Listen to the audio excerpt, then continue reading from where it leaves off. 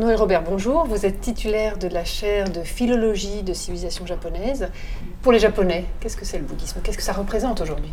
Lorsqu'un Japonais se présente à vous en disant « je suis bouddhiste », vous pouvez être sûr qu'il appartient à un mouvement néo-bouddhique moderne, n'est-ce pas? C'est-à-dire donc ce qu'on appellerait une secte ici. C'est-à-dire que parce que les Japonais laissés à eux-mêmes ne pensent jamais à l'appartenance au bouddhisme ou au Shinto, n'est-ce pas? Il y a une sorte de religiosité japonaise conditionnée par les événements de la vie quotidienne, enfin comme les mariages, la mort, le nouvel an, etc.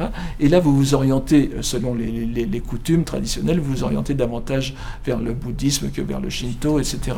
Le plus souvent, lorsque les Japonais prennent conscience de leurs origines bouddhistes, c'est pour les enterrements, n'est-ce pas? À quel temple va-t-on demander aux moines de venir faire un service funéraire, et puis à quel temple va-t-on confier les cendres de la personne défunte? Parce qu'il y a plusieurs écoles, plusieurs sectes, et là ils s'intéressent au bouddhisme. Mais disons que le bouddhisme est beaucoup plus culturel que religieux au Japon. C'est-à-dire, je pense qu'on peut vraiment dire qu'une bonne partie de la représentation classique du monde japonais est d'origine bouddhique, mais n'était pas vécu en tant que tel. C'était une imprégnation, une sorte c'est un peu comme l'eau et les poissons, n'est-ce pas? Je ne sais pas si les poissons sont conscients de vivre dans l'eau.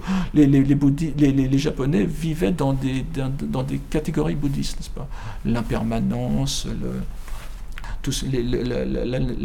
l'importance du lien avec les êtres, le lien karmique, n'est-ce pas, qui peut être, tout ce qu'on fait peut venir d'un lien antérieur et provoquera des choses dans les vies futures, etc. Enfin, il y a toute une sorte de rhétorique japonaise que l'on dit presque sans y penser, mais qui engage une vision du monde bouddhique.